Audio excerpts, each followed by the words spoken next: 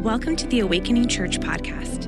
We pray this message encourages you and provides the hope and light of Jesus Christ. Thanks for tuning in. It's Halloween, and so when Ryan was asking me to speak, and then I was like, how about it's Halloween, scary, let's do scary Bible verses. So we're going to be going into scary Bible verses and how to make sense of them. This isn't going to be like take a passage and kind of dig deep into it. We're going to skim a bunch of them. I did put verses in your notes so you can look them up and the ones that I really want to kind of stick on. But we're going to it's almost like a little seminar in a way I'm going to do here this morning. But it's really, really important. It's more than just scary Bible verses. What's going on out there is that, as many of you probably are aware of, is that there's all of these kind of criticisms of the Bible. I'm going to show you some. And the criticisms are saying, this is not a good book. It's actually a bad book. There's violence, and your God is scary, and you shouldn't eat shrimp, or he's going to punish you. And there's lots of stuff that's actually coming to the surface. And because it's on TikTok and social media, as some of you are, I got to stop looking at TikTok. It's just I keep looking and it's just you stupid Christians, don't eat shrimp, and you're hypocritical, and all of the violence in the scriptures. And I just want to be shouting out, please, you're not understanding the whole of the Bible. And that's what I'm going to look at this morning, because the Bible, when I got this thing, I was in junior high school. Someone gave me a Bible, my aunt or something. I didn't know what to do with it because I never read it. And then I'm looking at it, and it's got in the back, it's got a red dragon. It's got a talking snake, lots of battles. And I remember I put it on my shelf between Lord of the Rings and Dracula because it kind of felt good there, because I didn't know what it was. And then when I got to college, and this was, I only can say it was God. Because I had my parents weren't saying you should be a Christian or go to a church or something. I had no friends at all that were saying you should follow Jesus. And it was during my college years, it was just is this true what Christians believe? And I read a little pamphlet that someone gave out, and I'm is this real? And I know it was just kind of a little prayer, almost God, is there a God? If you're there, is this true? And I just figured if I'm going to look into something, I want to look into where they get their info from. And it was here, so I bought a Bible. And I was in a punk band and in college, and someone asked me earlier, are you wearing a costume today? I'm no, this is what I look like all the time. It's really true. And this is what I look like every day. So yeah, it's kind of funny. She's uh-oh, I'm feeling a little awkward now. So if you're in here, it's okay.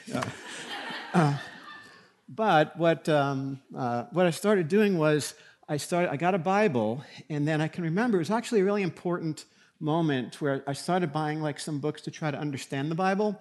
And I come home one day, and I get back into our house, and do you ever walk into a room and they're all talking about you, and they stopped, and I'm what? And you talk, and they're we're concerned. And I'm why? And they said, because you're reading a Bible, and we're afraid you're going to join a cult. And I'm oh, a cult? And at the time, all of the end times was big. Christians were all waiting for the end times to happen and looking for that's going to happen, but there was kind of an obsession with it. And they started saying they were concerned for me that I was going to lose my creativity and all. And I remember wait a minute, is it a cult? Is it a cult? Because when you're in a cult, you don't know you're in a cult, right? So, in fact, how do you know you're not in one? And Ryan is going to have a spaceship soon, and he's talking about that.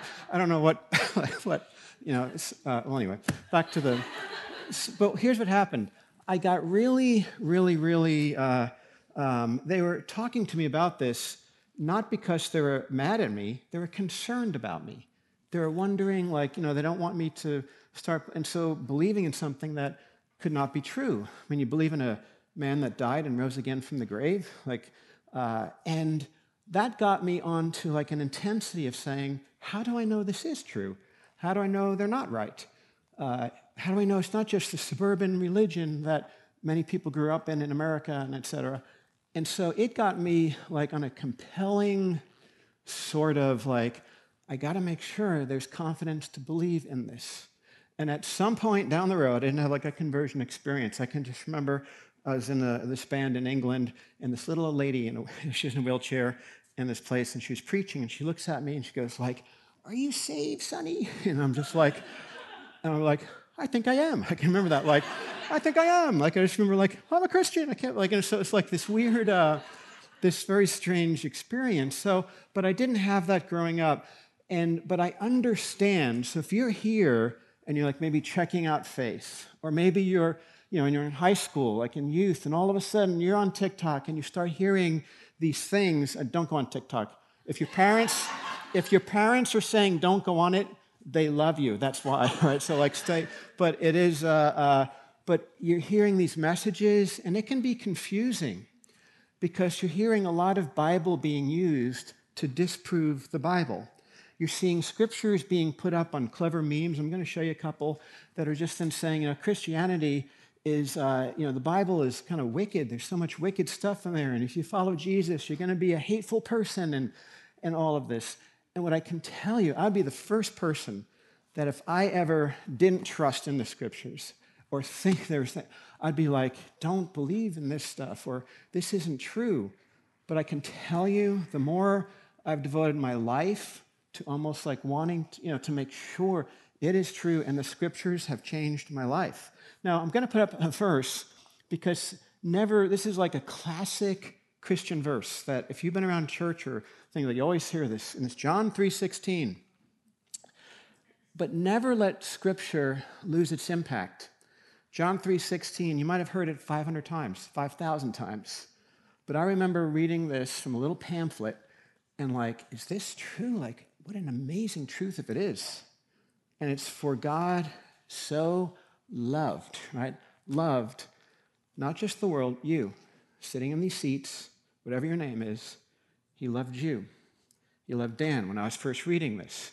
For God so loved Dan that he gave his one and only Son, that's Jesus, and that whoever believes in him, doesn't say you have to go do things or attend meetings or give money. It's like whoever by faith you believe in him, you shall not perish but have eternal life.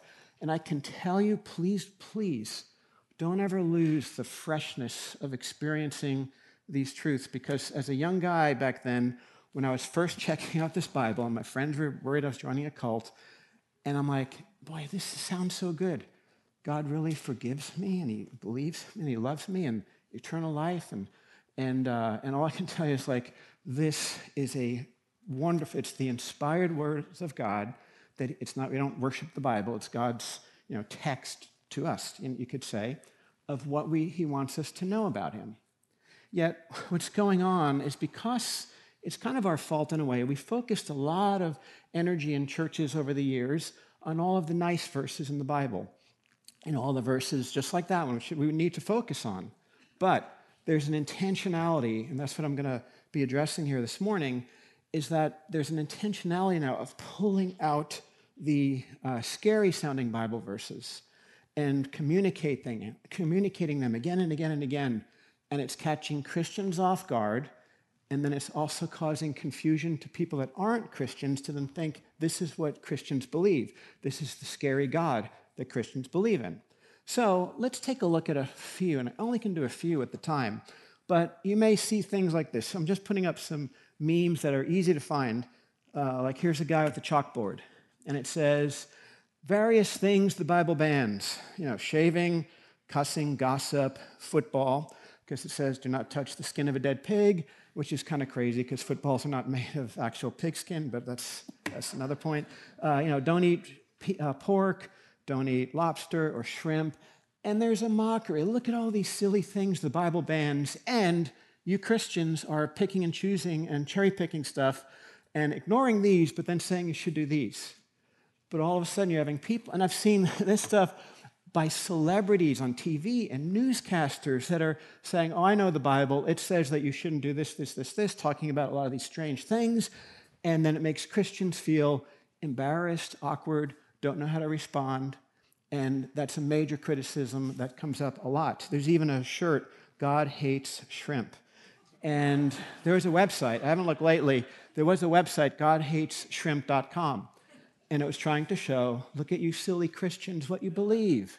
You can't eat shrimp. This God will punish you, the scary God, if you eat shrimp. Now, these verses do come from somewhere. Leviticus chapter 11, verse 10. But all the creatures in the seas or streams that do not have fins and scales, whether among the swarming things or among all the other living creatures in the water, you are to regard as unclean. You must not eat their meat, right? So what a strange thing that that's in the Bible. Why would God care if we don't eat shrimp? I'm going to get to that in a couple minutes. But again, you'll see things like this all the time if you start paying attention. They take serious things. These are serious things. So Noah's Ark. We see, as a kid growing up, if you grew up in a church, it might even be painted, in various church children's ministries, they paint this on the wall, the Ark, happy animals on a boat. But what's happening now is you're then seeing people notice these stories, and they've always been there, but then highlight them and start questioning Christians to say, how can you believe in a God that in Genesis 6 that it says this, I'm going to bring the floodwaters on the earth to destroy all life under the heavens. Every creature in it, every creature that has the breath of life in it, everything on earth will perish. So that's not quite the happy animal story. And then Christians are like, I never thought about that. And there's more. You'll see things like the images of painting of people drowning, which would have happened. Or then there's a whole series of these. They're called evil Bible stories. And here's what they say, God drowns the whole earth. And it's criticism against Christians. I don't want to, is that what God did? How about Joshua and Jericho? This is from a kind of a Sunday school curriculum book. This was to hang on the wall in a kid's room. And it's Joshua blowing the trumpet, marching around Jericho. And they say, look, and they teach, this is what we teach your kids, it's part of the story. But then they say they're not teaching you what happens next. Joshua chapter 6, verse 20 and 21, they devoted the city to the Lord, and they destroyed with the sword every living thing in it, men and women, young and old, cattle, sheep, and donkeys. And so then you'll see the mockery, genocide after genocide after genocide. Memes and all of this being put up, Christians being like, I don't know how to answer that. Is God really this angry, vicious God that kills people? There's other things. I'm just going to highlight a few, and I'll come back and respond to a couple, so I'm just leave you hanging, but I can't get to them all. But there's things like this. Again, once you start hearing them, you start seeing them and noticing. And I'm in enough non-Christian lives of people that I hear these things of what they're picking up. And it's God has 42 children mauled by bears, and there's a graphic. And they talk about the story from 2 Kings. And they say, look, God, basically it says, some boys came out of the town and jeered Elisha, get out of here, Baldy. And then he turned around, looked at them, called a curse on them. 2 bears came out of the woods and mauled 42 of the boys. So you'll then see things like children are being killed by God on memes, again, over and over. All right, just 2 more. It's kind of depressing, but that's sort of the point of what I'm trying to do, is that then there's things like a guy named Uzzah, who was, if you've ever seen the movie Raiders of the Lost Ark, there's something called the Ark, and it's where they put the 10 Commandments in and carried the Ark as they traveled around and then put it in the temple in Jerusalem eventually. But the Ark was seen as a sacred and holy thing, and then someone named Uzzah, it was going to fall off a cart. He grabbed it, and then he died. God killed him for trying to balance the Ark so it wouldn't fall. What kind of God would just kill a guy like that, straight from Scripture? One more. This one I see so many times. Happy is the one who seizes your infants and dashes them against the rocks. And you can see Psalm 137:9. There's a nice little heart that someone's kind of mocking. And that is what the Scriptures say. And then you can see a atheist group. There's only a small percentage of militant atheists. Most atheists are just kind and leave people alone. But there's some that don't. And they have I hate babies, like a billboard, with verses saying, this is the God you worship.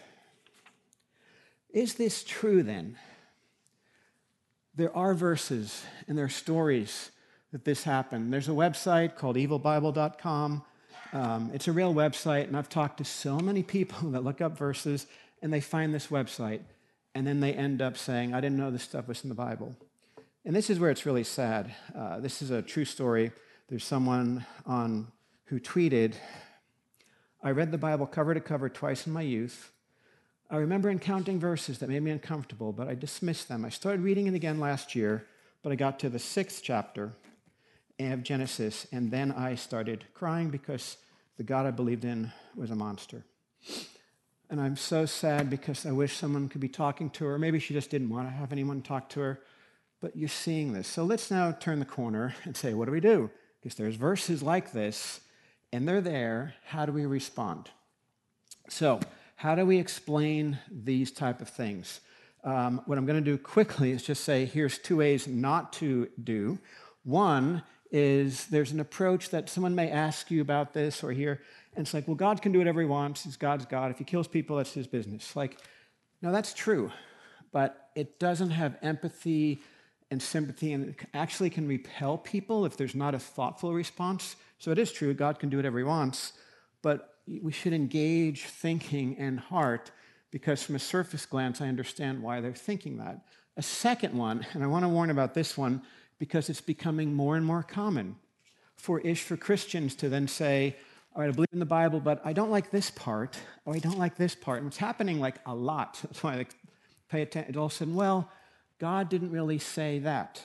Or this part the Israelites wrote so they can feel like they're conquering warriors. Or, the New Testament, they were Paul was really an obsessed, crazy person, so he didn't mean this stuff, and too restricted. And so people are saying, well, it's not all inspired.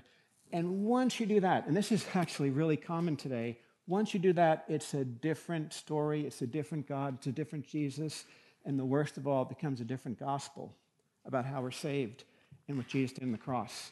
So be careful with that part. And what I want to then show is this third approach, which is to understand the whole Bible storyline to know God's character approach. What I mean by that is you can, pick and choose certain things and create anything. And I want to give an illustration. Mary Poppins, the movie. You know Mary Poppins. Most of you probably have seen the movie. When you think of Mary Poppins, because you know the whole movie and you've seen it, she's a good nanny, a magical nanny that comes in and helps the family. And the family is there, and she does, certain things with the family, and eventually she flies away and kind of saves the family at the end. So we know Mary. But what if you never, ever knew the story of Mary Poppins? What if you never heard about Mary Poppins, and then you saw, we're going to show a 60-second video. Let's watch this video, and imagine if you've never seen Mary Poppins before, you don't know the story, and this is all you see. Let's watch this video.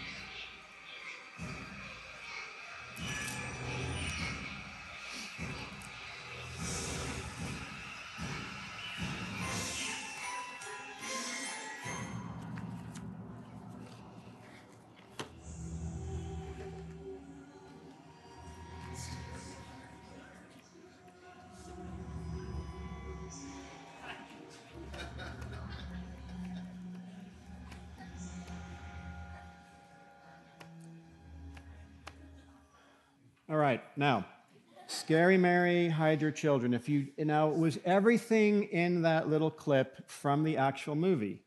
Yes. Is Mary, now if you only saw that part of it, you would conclude it's a horror film, keep your kids away from Mary, right? However, what's going on today is because so many people don't know the whole story of God, don't know his character, don't know the Bible, story itself. So if you only extract certain things, put them on memes, make little fancy graphics and different things with them, people are then concluding that's scary God. I don't want anything to do with that. I'm going to hide my children from this Christian God and this whole Christianity thing because it's whacked and wicked. That's what's going on.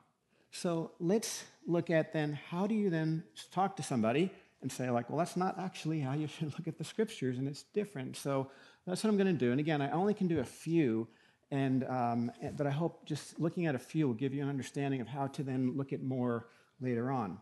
Now, whenever you open the Bible, because it's like, what is this thing? Whenever you open the Bible, you're opening up, it's like say, I open this up and I'm looking down at 2 Chronicles right there. I'm looking at a story, right? And it's a true story, but it's like a spot in a big story. Starting in Genesis, ends in Revelation. It's a beautiful, amazing story that all points to Jesus. But when I'm looking here, there's like a story going on. There's people and there's it's a time and a city and some drama happening. And so I might be looking at something, and if I can extract it out, I then have to put the time into saying, what's going on here? So I don't misunderstand looking at something that happened without seeing the full. Now, in your notes, I put a little chart. It's actually in the book that Ryan mentioned earlier, and I go through it in depth there. But when you open the Bible, I've just trained myself, like I'm opening it up, it's like a timeline. It starts back here, Revelation's there, Jesus happens, and where you look in the timeline will matter how you're then understanding what's going on and who's it written to. And that's really important because people might just randomly pick something out and assume, jump to application for what it means to my life, and it may not mean something to our life. It may mean something that we learn from, but it applies to a specific situation and people group at a certain time. It may not mean something today, or it may. That's why you have to look into it. So all through the Bible, like when you read through the whole thing, I've read it through dozens of times, devoted my life to trying to understand God through Scripture. And what I've learned is that when I think of God, this is the passage that I think of so often from the Old Testament. So this is the Old Testament God speaking. It's the same God in New Testament as well. But this is interestingly said 27 times, and it's what God says about himself that's repeated the most. And it's in Exodus chapter 34, verse 6 and 7. And it's an important verse because it's said so many times. God then wants this to be known about who he is to people. And I have it underlined in blue. I have my Bible color-coded with pencils. Blue means happy verse. Red means warning verse. Yellow is a theological one. Green is prophecy. And purple is strange or bizarre. And my Bible's filled with purple. I'll just say that because there's a lot of strange things in it. But then you can look it up. So let's just read this through. The Lord, the compassionate, look at these words, compassionate and gracious God, slow to anger, abounding in love and faithfulness, maintaining love to thousands, forgiving wickedness, rebellion, and sin. Now again, for God to repeat something so many times about himself, 27 different times this is spoken about in the Old Testament, it must mean like this is what he wants us to know about him. And when I think of God, I think of this.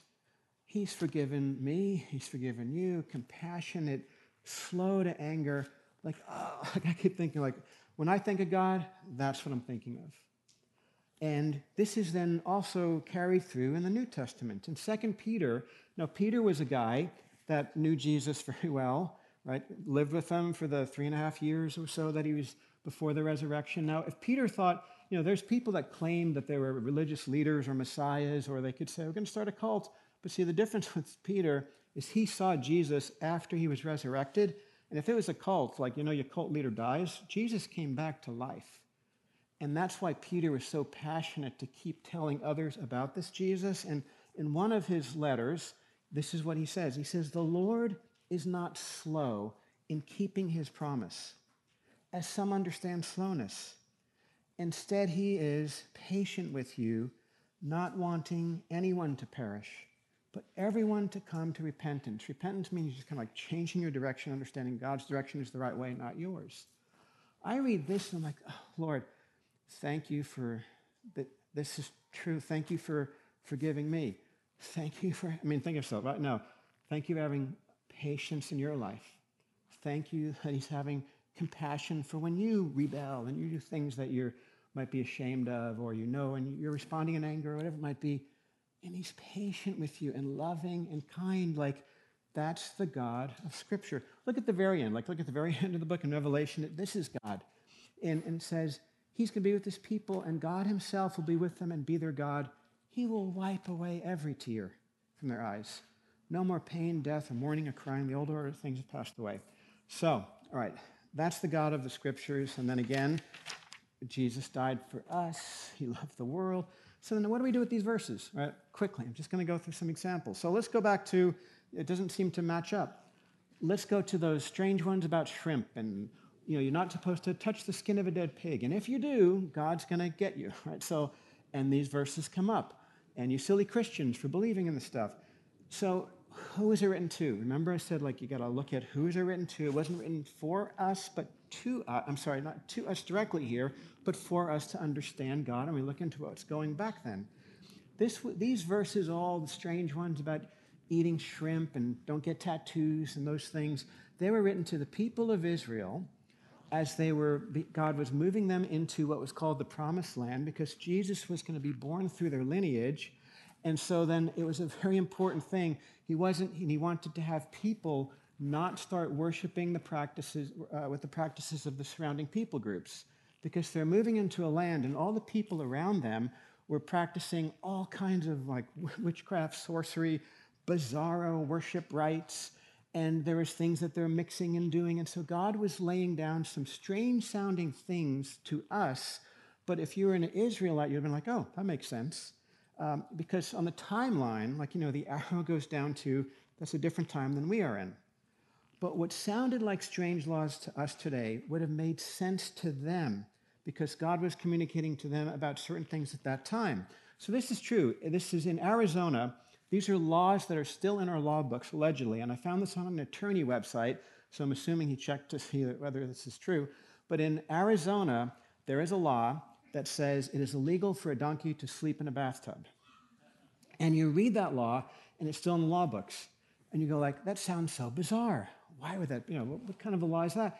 But then you go back to 1924, there was some farmer that had a donkey, and it would sleep in a bathtub, and the river overflowed or something and moved the bathtub into a mud basin, and all the people in the town had all the struggle to get the thing out, and they said, Farmer Joe, no more donkey in the bathtub, and we're going to now make a law, and they made a law. So today it sounds bizarre, but if you were living back then and someone said, hey, no donkeys in the bathtub, you're yep, Farmer Joe. You'd just be you'd know what's going on. There's another strange one. In Kentucky, it's actually Lexington, Kentucky, where this happened. It is illegal to carry an ice cream cone in your back pocket. Again, bizarro sounding. You go back, what was it? They used to steal horses by putting ice cream cones in back pockets, so the horses would see the ice cream, they'd lead the horse astray and steal the horse. So they put a law down, to us, what is that? Back then, you would have been on the road and you would have seen hey, there's a guy with an ice cream cone, and then get help, he's under suspicion, because it'd be this is how they'd steal things. We don't understand that world, but they did at that time, and that's the Scriptures are with some of these weird sounding laws. But you can say, okay, so that means we can do anything today, so those laws are all gone, what about the ones today? No, you have to be good students of Scripture. So on the timeline, that's why knowing the timeline is important.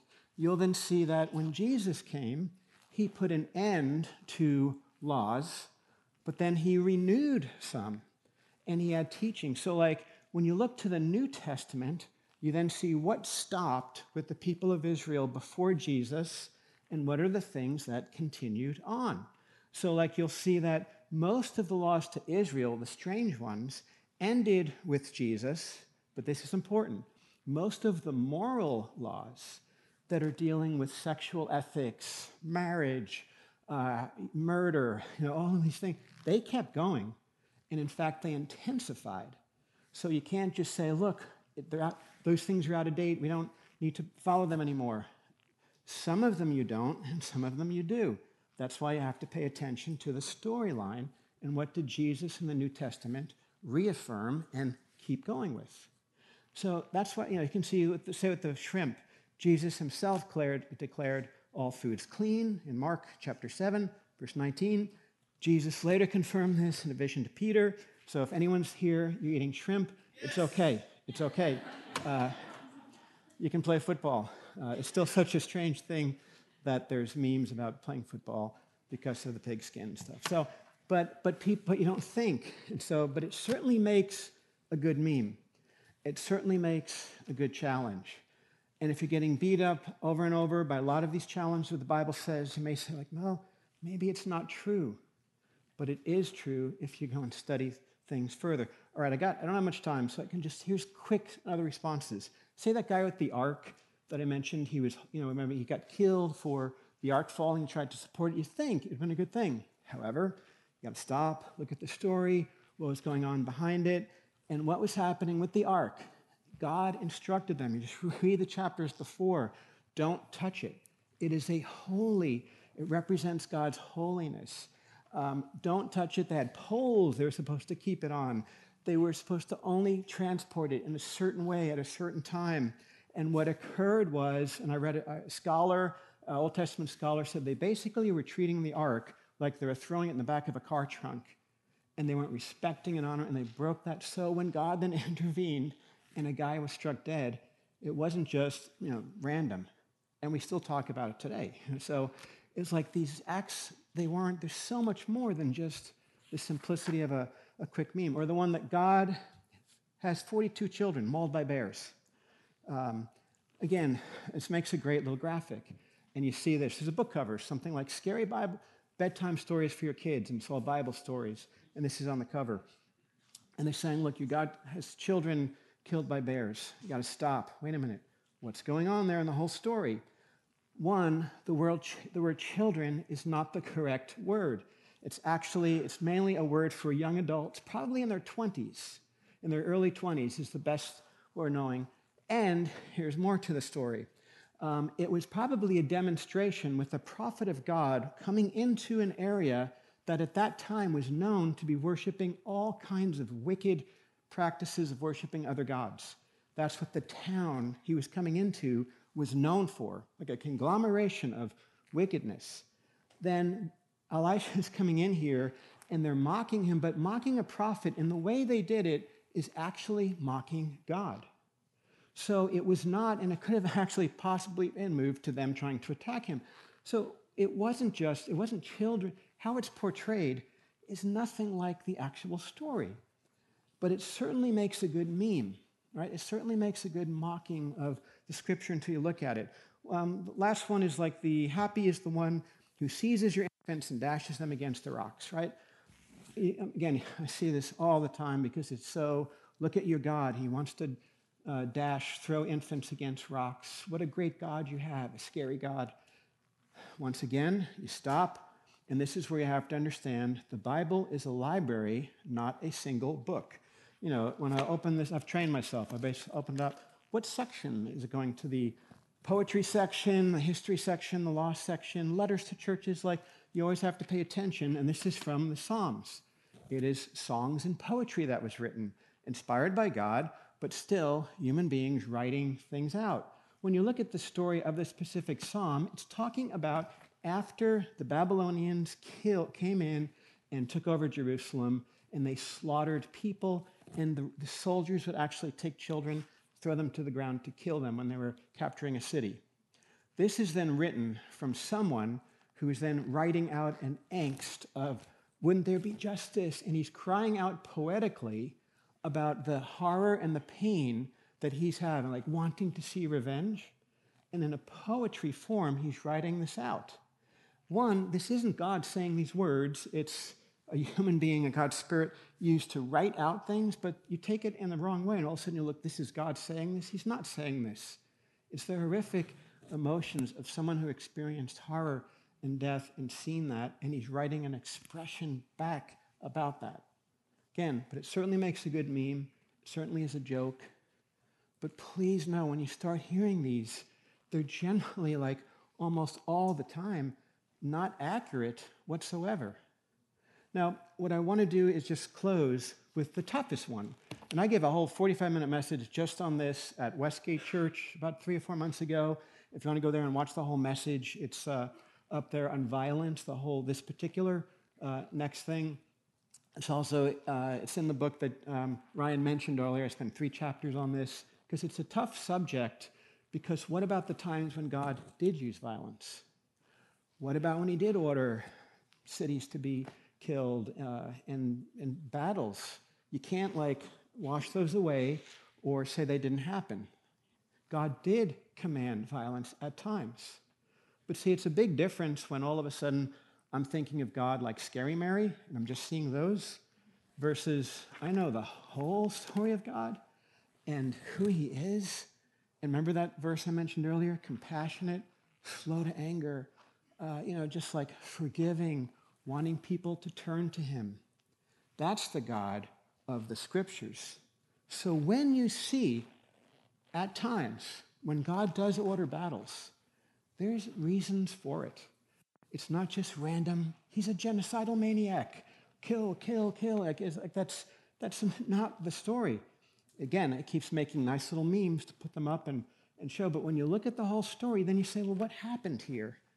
And just very, very quickly, all I can just say is that when you look at the storyline, when these battles mainly happened, it was God moving the people of Israel into a new land, and he wanted to not have them, which they did when it would happen, so God was always right, compromise and end up worshiping really wicked stuff. A lot of the people groups around them would sacrifice babies by burning them in fire, just horrible stuff. And God was not wiping people out, he was driving people out and saying, God is and his people are coming in, and you can turn to that God. He gave warning after warning after warning. And also, it was really important because Jesus was going to be born through these people as they end up settling into Jerusalem. That's where Jesus would be born. So a lot was at stake. But God would always give warnings, and people had the opportunity to change. You see that in Jericho, what I mentioned earlier. Rahab was a woman who was a prostitute. She heard of this God and what he was doing, and she said, I want to follow this God, and she was then spared. When people, Nineveh was a city, and it was such a wicked city that they would cut off heads, stick them on poles, skin human beings alive, put their skins on the walls of the city. It was like a wicked city. And then when they heard that God was going to bring judgment, Nineveh turned to God. See, God's character is, I'm going to give warnings, but eventually his holiness and who he is, if there's wickedness, there has to be consequences. But we can turn to that. So it wasn't this wiping out and genocide as it's always predicted. All of these stories.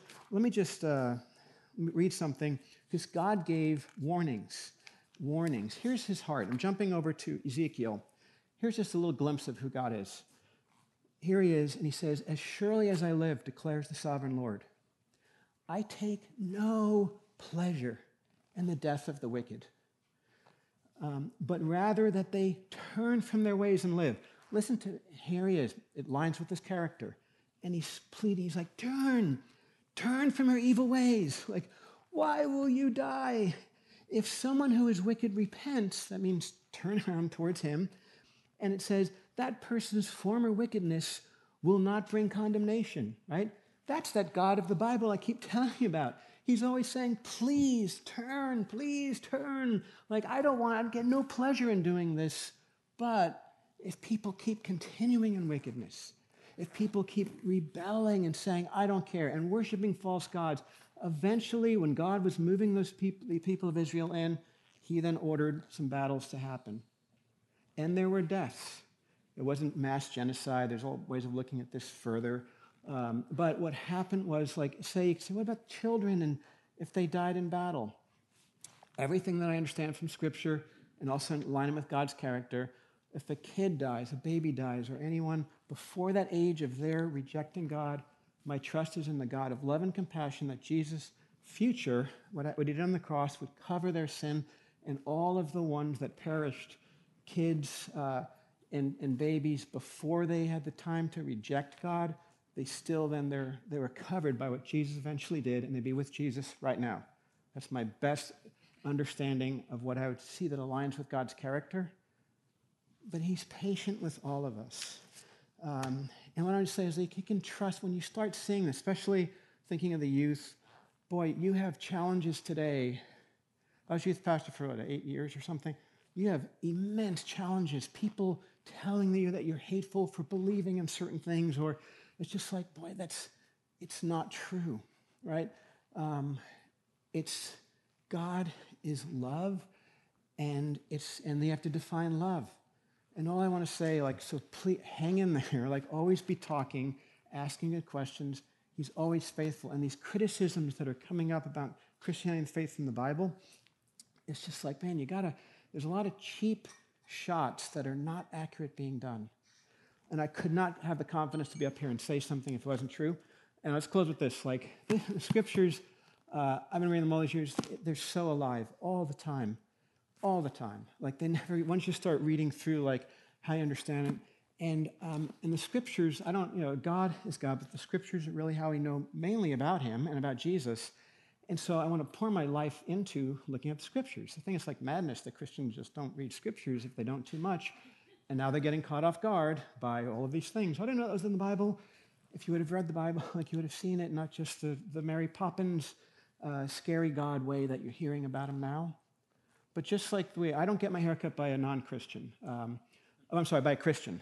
I will not have a Christian cut my hair because, not that Christians can't cut hair, but it's because I have the opportunity to talk to somebody.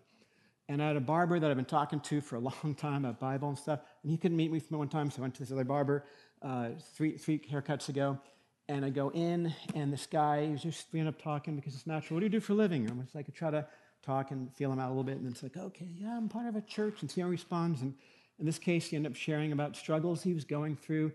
And then I said, we talked about, he had nothing about faith at all. And I said, would you like to get a Bible? And I'll show you how to read it. He's like, yeah.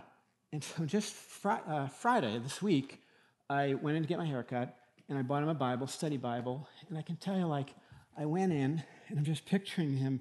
He's like, never read this before, right? Never, nothing, never had zero. And his life's in kind of turmoil about something. And then I'm like, look. And I opened up to the book of Luke, and I was just showing him a few things. I want to show him how to read it. And I'm like, it's because when it's not about religious stuff that you might have heard or these things. And I'm walking through, and I could just see him. He was looking at it and reading it. And he's like, this is really something. And he doesn't know. I took a little snapshot of him because he was reading it. It's a cool little shot. I'm going to keep it to be praying for him. Because this guy, Kyle, now is reading this for the first time. And it's life-changing. And if you're a Christian, you're not reading it, please do. And if you're younger and you're hearing the criticisms about the scriptures, know that there's answers. Don't be embarrassed. I mean, I understand why you're embarrassed, but when you look at it, then it's not embarrassing when you see what's really there. All right. I talked a little bit longer than I'm supposed to, so if the band can come on back up and do come on back up. And I'm going to pray to give them time to get set up, so let's pray. And I'm going to pray for my friend Kyle, the barber, too. Lord, I just thank you for the scriptures, that they're living and active, and you are not scary God. You are God of love and compassion and forgiveness, and through Jesus we are forgiven when we put our faith in him and what he did and know the whole story. Thank you that you're a God of love, compassion, and forgiveness, forgiving all of us when we rebel against you.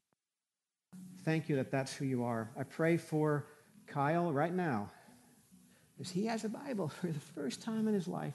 Please use your word to help him understand who you are. Amen. We hope you are blessed by this message. Please subscribe to our podcast for access to every episode as they're uploaded. And hey, we'd love to connect with you. Take a next step by filling out our virtual connection card at awakeningchurch.com/card.